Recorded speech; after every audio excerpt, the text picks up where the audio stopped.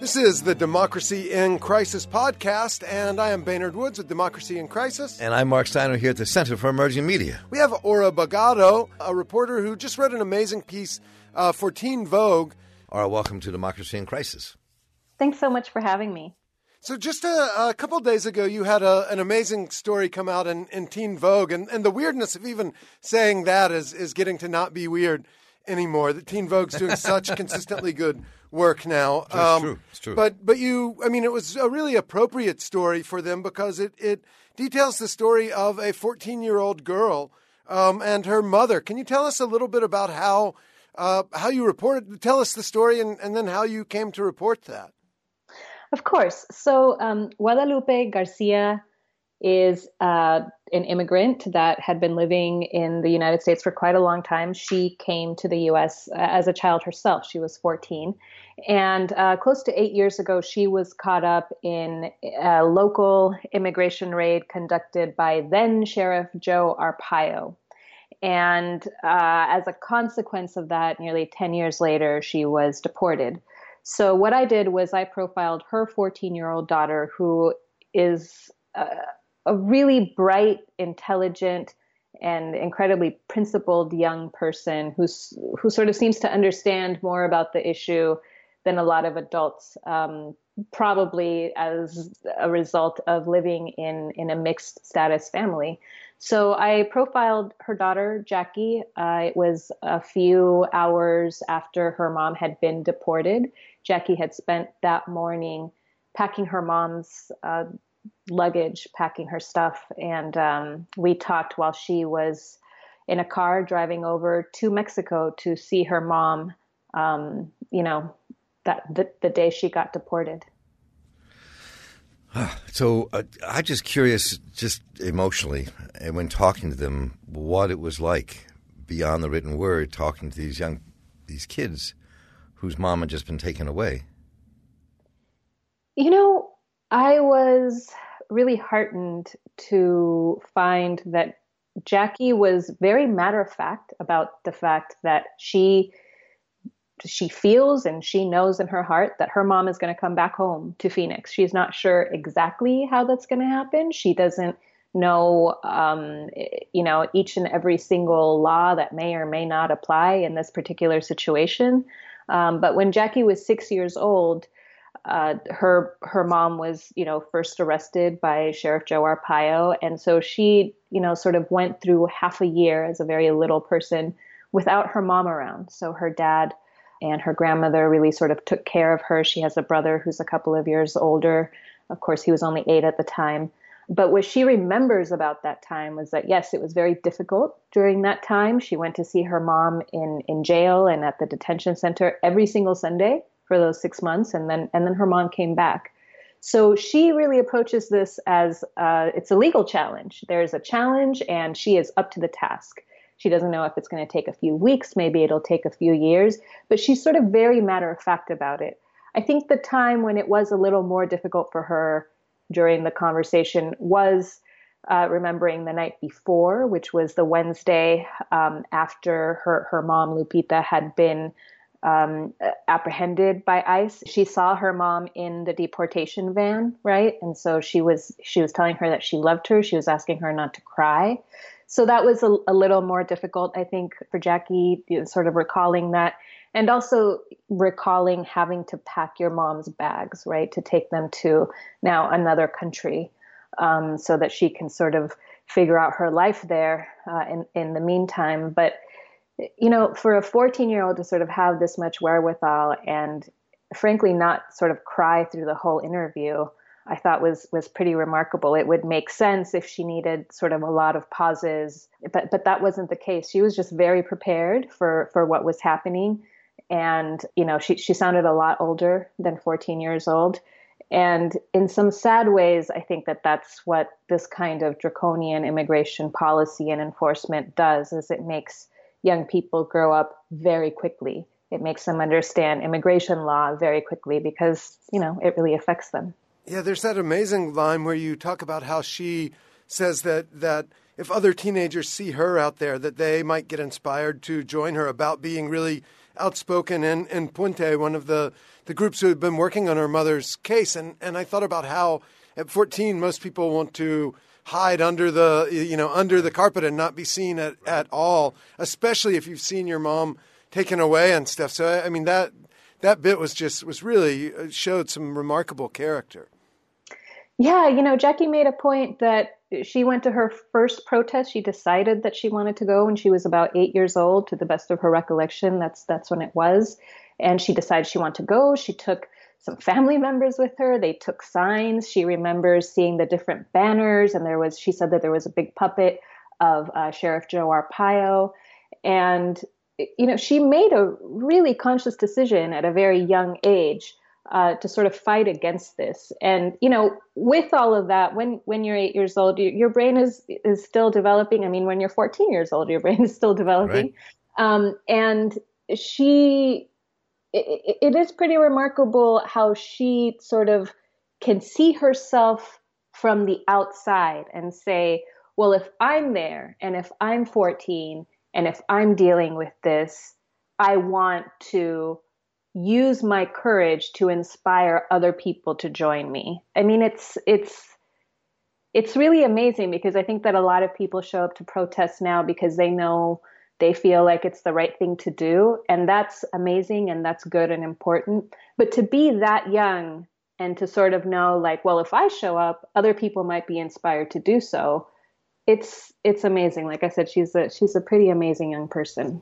I mean, the reason this is so important, I think, that you highlight this, and I highlight this for young people to read, which I think is critically important.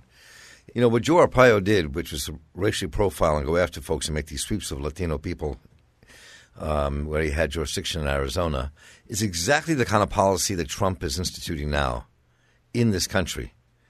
We heard reports in this program, like ICE waiting in courtrooms, ICE waiting at schools, ICE waiting every place else to grab people, stopping people in mass, as well as has been happening, which is fundamentally different than what Obama did, even though there was a heavy critique about Obama's deportations as well. But there's something really –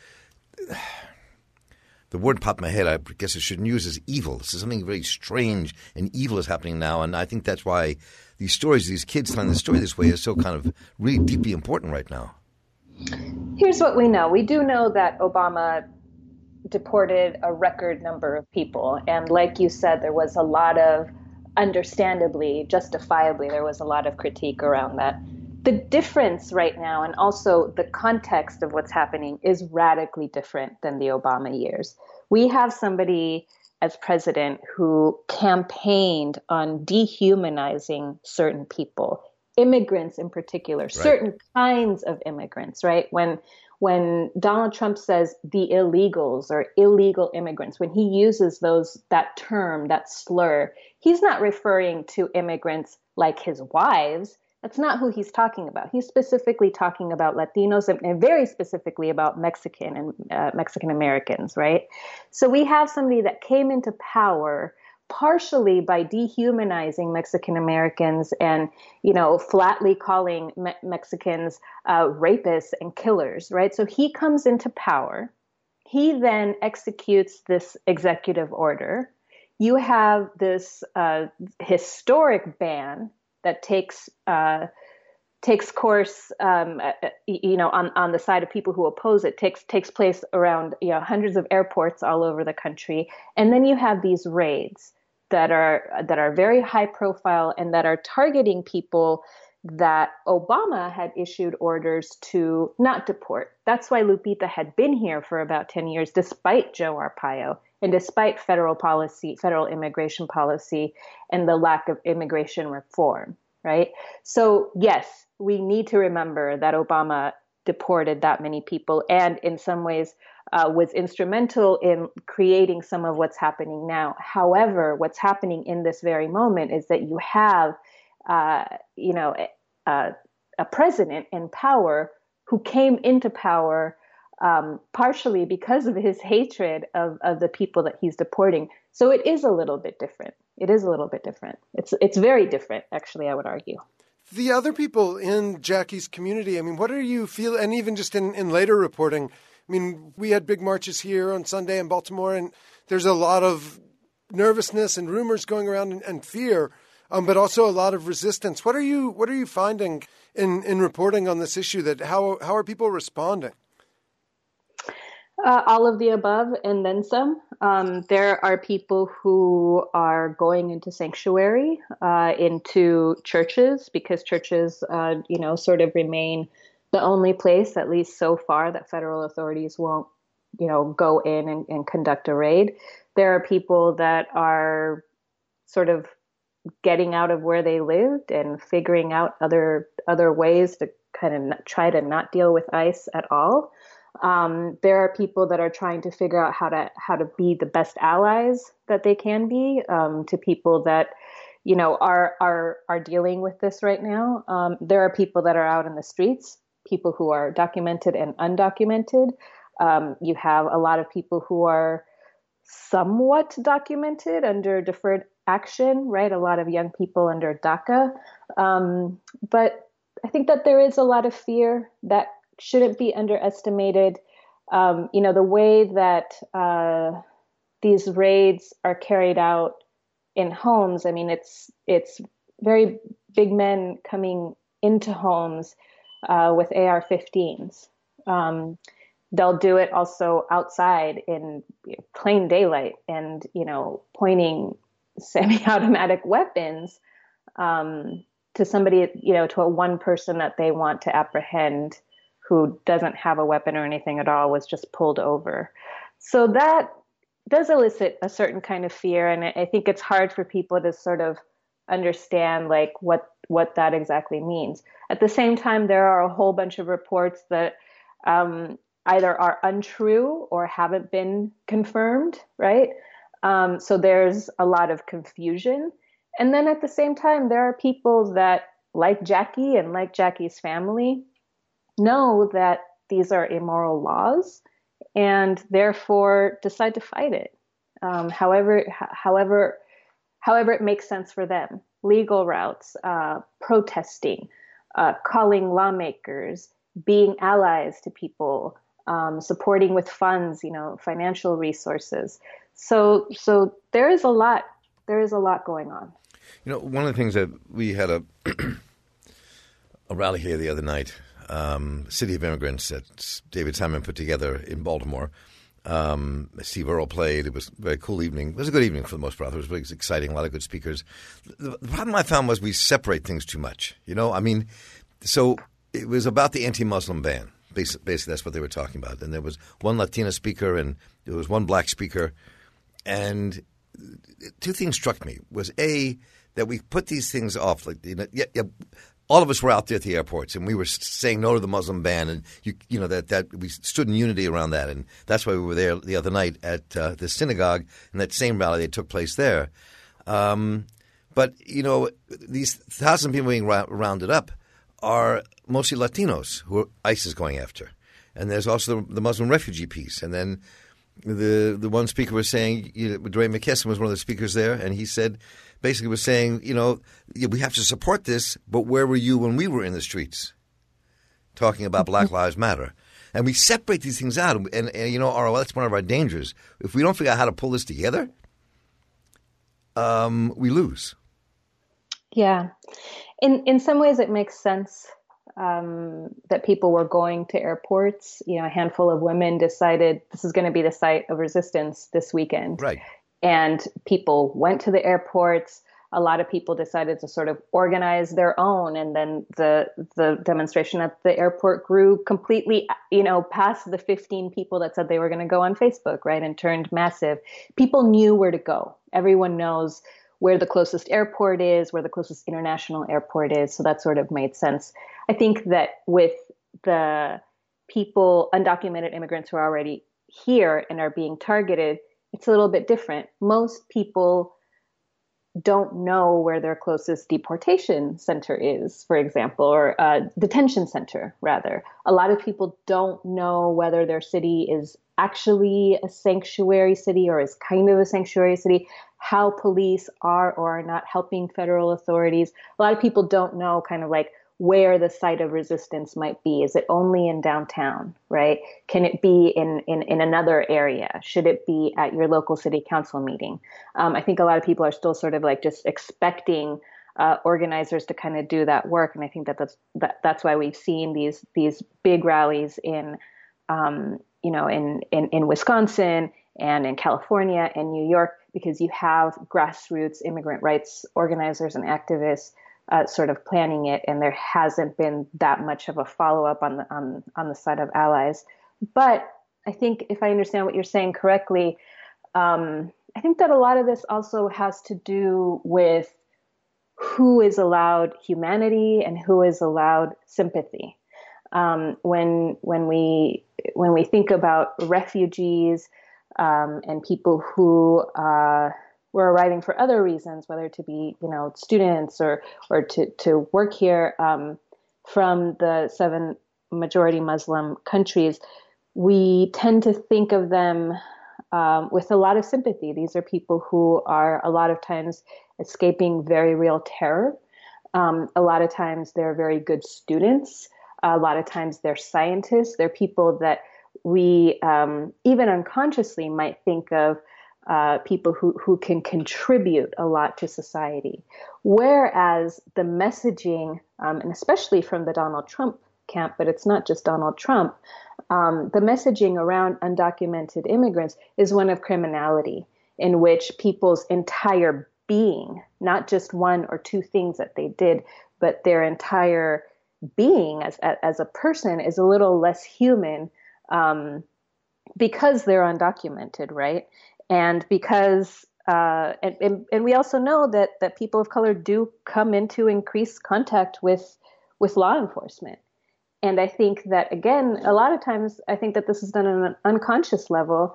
There's a certain degree of humanity, or a large degree of people's humanity, that is denied. The case with Guadalupe García that we were just speaking about, she was a worker, right? She was working. There was a raid where she worked, not by federal agents, but by Joe Arpaio, the local sheriff, right, enforcing federal immigration law. And she was charged with having a fake Social Security number. She didn't go and steal someone's entire identity and mess up their credit for the rest of their life. She just made up a Social Security number that she essentially was paying into an almost bankrupt Social Security system. So in a way, you could say that she was financially directly benefiting the United States. And she was charged with a felony for that and convicted of a felony. And so I know that people in Arizona in particular were asking, like, well, isn't she a criminal? Isn't that wrong? Isn't she a felon? Yes, she's a felon, and she's still a human being. And I think that that's where a lot of this kind of gets not necessarily lost, but it's where we put people, the different categories that we put people in, like the good, sad refugee, the felon mother that she worked and somehow she's illegal. And then, you brought up DeRay. I think that there is this whole issue with Black Lives Matter and where do Black people fit into all of this? And I will say, going back to the Muslim ban even, that did include African countries, but we didn't see sort of Black immigrants first and foremost, right? People weren't saying a lot about Somalis, for example. Those aren't the faces that we saw. Those aren't the images that photographers were capturing, right? And so a lot of this is sort of, I think, as you said earlier, compartmentalized, right? We have this kind of person, we have that kind of person, we have the other kind of person. Guess what? All of those people are being extremely negatively affected by the executive right now, right? By Donald Trump. And again, like, these are the kinds of policies that he campaigned on, right? And a lot of it has to do with like just making people criminals, right? Just really sort of stripping people of their humanity. And it's easy to just, fall into that and say, well, there's that kind of person and there's that kind of person. And of course, the most sympathetic person is the one that's always going to get sort of the most care and sympathy. I understand that, but it really is a time to think critically, right? He hasn't been in power even a month yet, so we do need to kind of think about the fact that human beings are human beings, and what they did, whether or not it was criminalized, their humanity doesn't go away just because of that. Thank you so much for coming on and talking with us today, and for the work that you've been doing. It's really important to get the stories out there. Thank you so much for having me on, you two. Aura Bogado, always good to talk to you. Okay, have a great rest of your day. Bye-bye. You. You too. Here we go. This land is your land. This land is my land. From California to the New York Islands. From the Redwood Forest to the Gulf Stream waters. This land is made for you and me. This is the Democracy in Crisis podcast. I'm Baynard Woods with Democracy in Crisis. And I'm Mark Steiner from the Center for Emerging Media, back with Baynard. So the other day we went to David Simon, the creator of The Wire, hosted and Treme, and he's about to have a show about New York City in the 70s and the porn industry come out, which quite excited to see. I'm sure you are. Hey, I didn't know what porn in the 70s looked like. I think that's you, man. I did know. But anyway, we went to this thing the other night that he put on. Steve Earle played. Music was great. A lot of people were there. Called City of Immigrants, a night of support that took place in a synagogue called Beth Am. And right? He also called it Steve Earle's Redneck Bar Mitzvah. Right, he did, right. I like that. Although Steve Earle then pointed out that he had been to Jerusalem and stuff, so I think he was maybe a little upset by that. But yeah, I mean, it was this really good event where a wide variety of people came together to support, and it was really all about raising money, to raise money for the National Immigration Law Center, the Tahrir Justice Center, International Rescue Committee, and the ACLU. And so David Simon's production company matched the donations that came in through the night, and the Washington Post was live streaming it, and City Paper and stuff here. So I think they raised over $50,000 and matched that. But it was interesting in the kinds of what they had with people coming up and in a lot of the cases telling their own experiences, really notable people. And what we want to do is kind of bring you some of the stories, a little bit of Steve Earle and a bunch of the stories that took place that night when we were there. So, we heard, and we'll just let the folks tell their stories. Where do you want to start, Baynard? David Simon starts with a story about his own family, pictures that he has of members of his family that were never able to escape Europe and make it out and were killed by the Nazis. And so we come in actually a little late on that. So he sets it up by mentioning that one side of his family were killed in Auschwitz and the other side in a forest, I think outside of Bucharest. Right. The lost branches of my tree, Esther and Solomon and Vanchi and Gidel and Leo and little Batya, and others, ordinary mothers and fathers and children who an entire world failed to see as completely and irreplaceably human.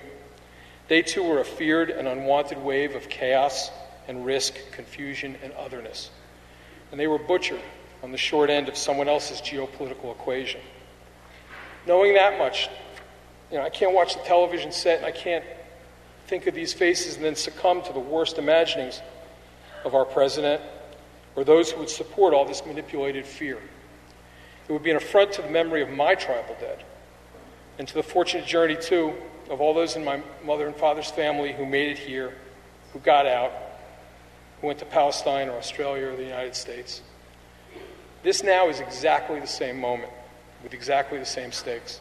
Soon and forever, many more families will have nothing left but names and photographs over which to grieve, just as the names and images of others, today's Tafts and Coglins and Lindberghs, and all the others who 80 years ago gave birth to that selfish cry of America first, they're going to be stained and dishonored by what they say or do in this time.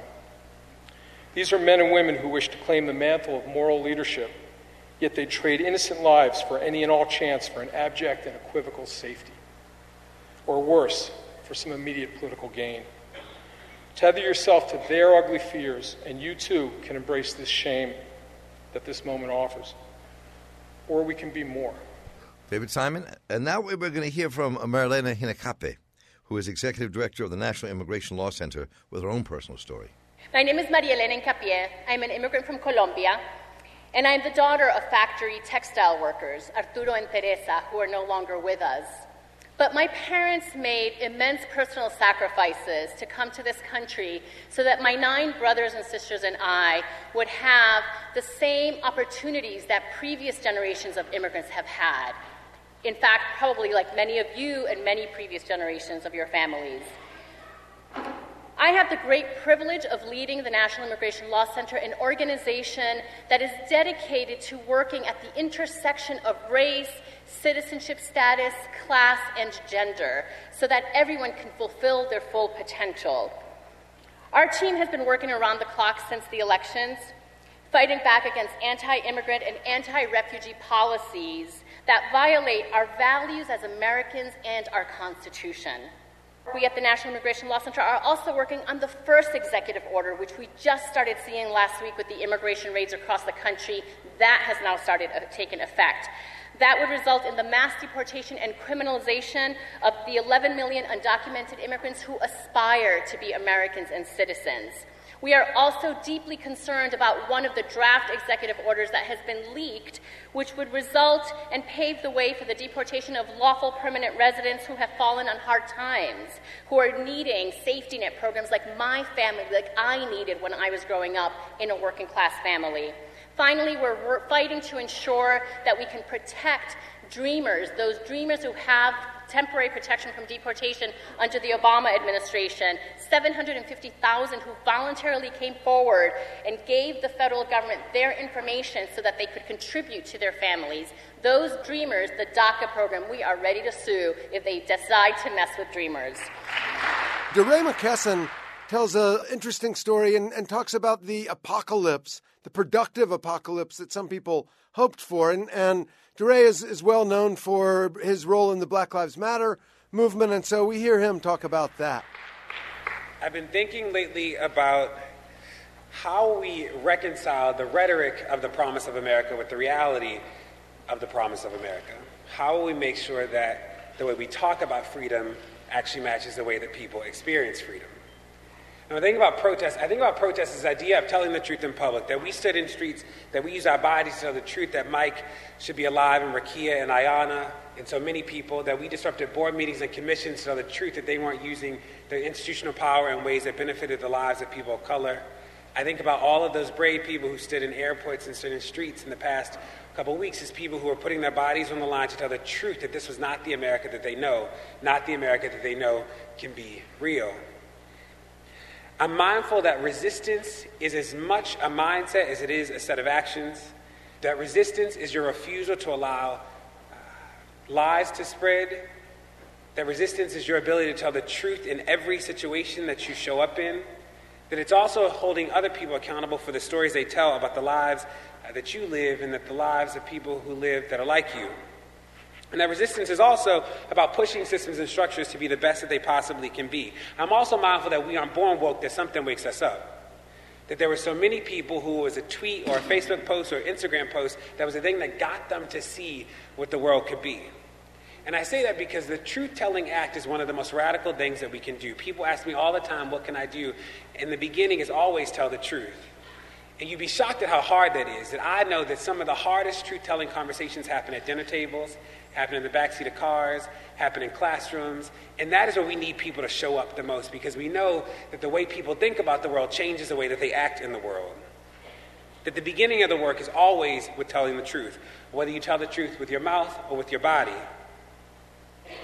Now, when I think about what is at stake here, it is everything. That there were people who were seduced by this notion of a productive apocalypse with this current president. That they were like, let us see everything come crashing to a halt, and in this crash, we will finally have to confront the ills of this America. And what we know to be true is that the only thing that happens in the productive apocalypse is the apocalypse part. That the system does come grinding to a halt, and in the process, it grinds us to ashes. And in these moments, fighting back means that we have to remember that we have power, that we have to remember the truth-telling act is one of the most radical things that we can do, and we know that the beginning of action is always information.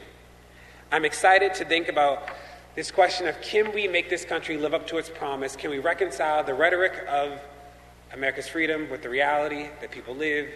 We all have work to do. Thank you. And we listened to Dr. Lena Wen, who is the health commissioner here in Baltimore City, where we broadcast from, with a very moving story about her immigrant story from Shanghai to Utah to more. I was born in Shanghai, China. My parents were political dissidents. My father was in prison for most of my childhood.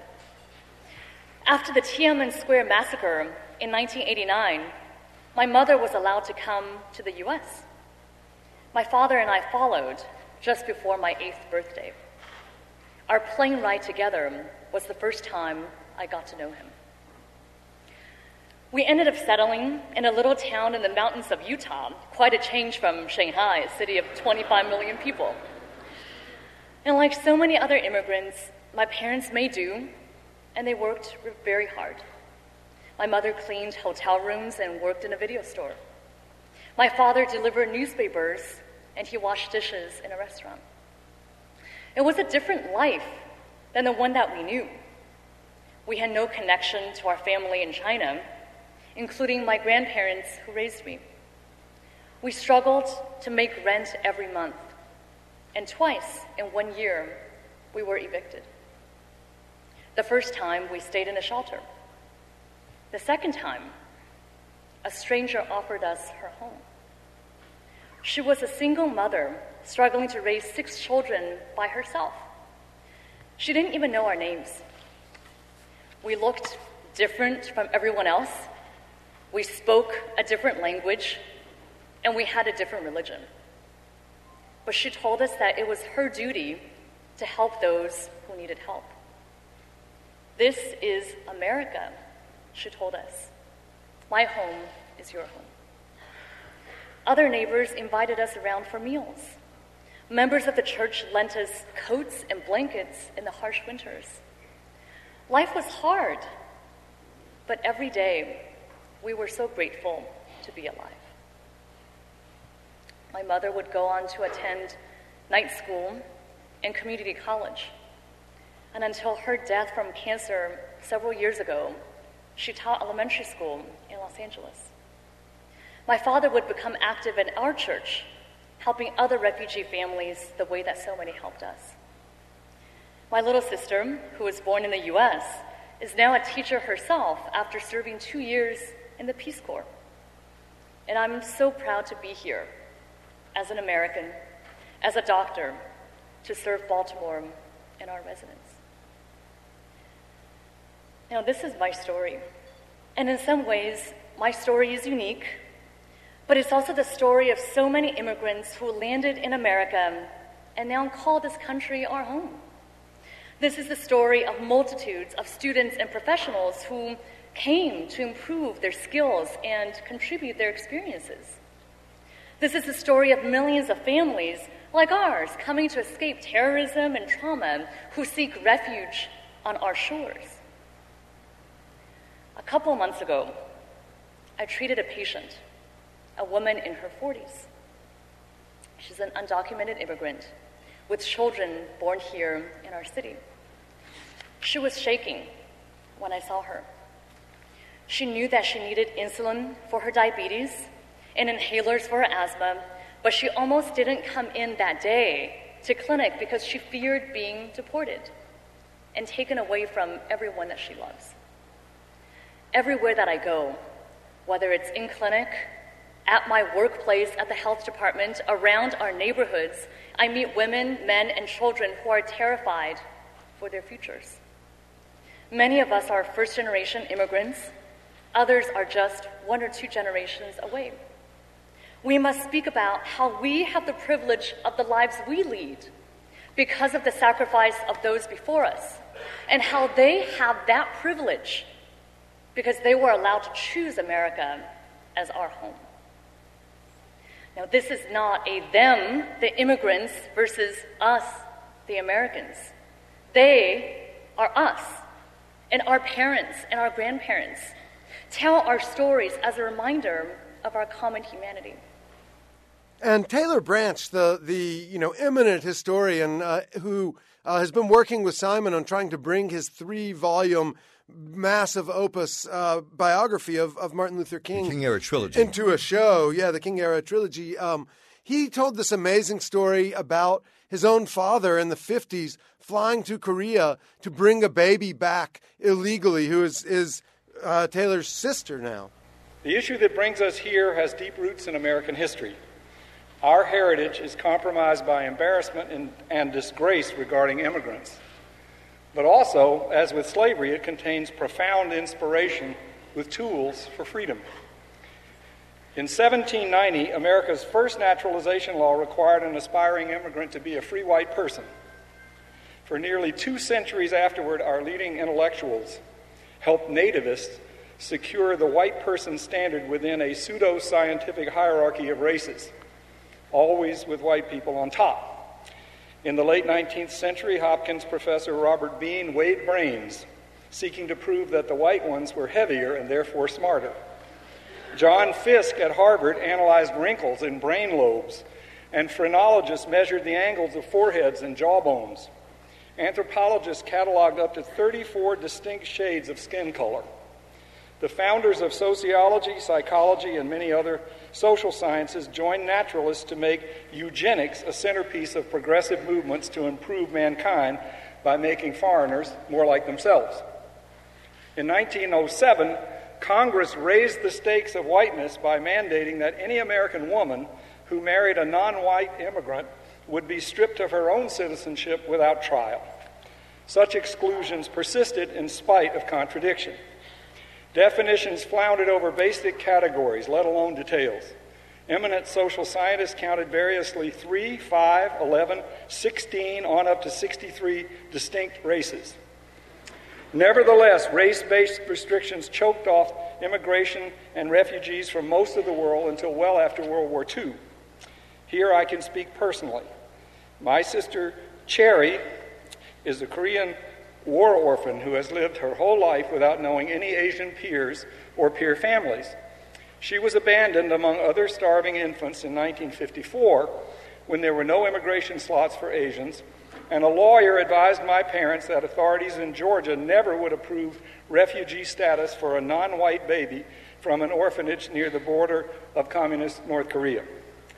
However, the same lawyer confided that outside the law, those same cowardly authorities probably would not seize and deport an actual baby who arrived without papers. So my father, the dry cleaner, flew to Korea on slow airplanes with propellers. Sure enough, desperate nurses at the orphanage agreed to release Cherry, but only if my father also agreed to take, meaning technically kidnap, a second malnourished baby with him to an adopting family in California. Now, for us, this is a blessed, hopeful story. Cherry usually hosts our sibling reunions, but she has no exposure to Asian culture. That's a gross understatement. We didn't even have Italians in Atlanta.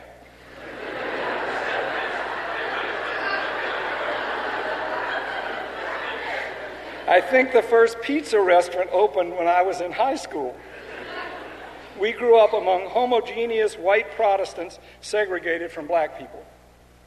From my own work in civil rights history, I urge you to recognize that the black-led freedom movement of the 1960s provided sacrificial leadership and political genius to open our immigration laws to the world. And then we had another story from a lawyer who works for the ACLU of Maryland, one of the lead attorneys, Sonia Kumar. Her father was Indian, her mother was Iranian, and it's their really moving immigrant story. I'm not just here as an ACLU lawyer. I'm also here as an Iranian, born in Iran, one of the 7 countries targeted by the executive order. I don't usually talk about this. My mother's Iranian, and she came to this country decades ago, where she married my father, who's also an immigrant, but from India. They are the reason I am a civil rights lawyer. And although I've lived here my whole life, and I'm a U.S. citizen, I and countless others with deep ties to this country have been harmed by the executive order that claims to protect us from terrorists. We're not terrorists. Our families are not terrorists. And this order hasn't just harmed people overseas. It's also harmed those of us who are here, who have long been here and whose loved ones can't come visit, or who we're afraid will be detained and labeled as terrorists if they try. Maybe most of all, the executive order has undermined our sense of security and belonging, not just because of what it does, but because of the ignorance and hate that motivated it. Because even if the courts reject this particular order, that hate and ignorance is still here to motivate the next awful idea. It's hard enough to live apart from the people whom we love. This is something that any immigrant, any child of immigrants, or anyone whose family is really far away knows.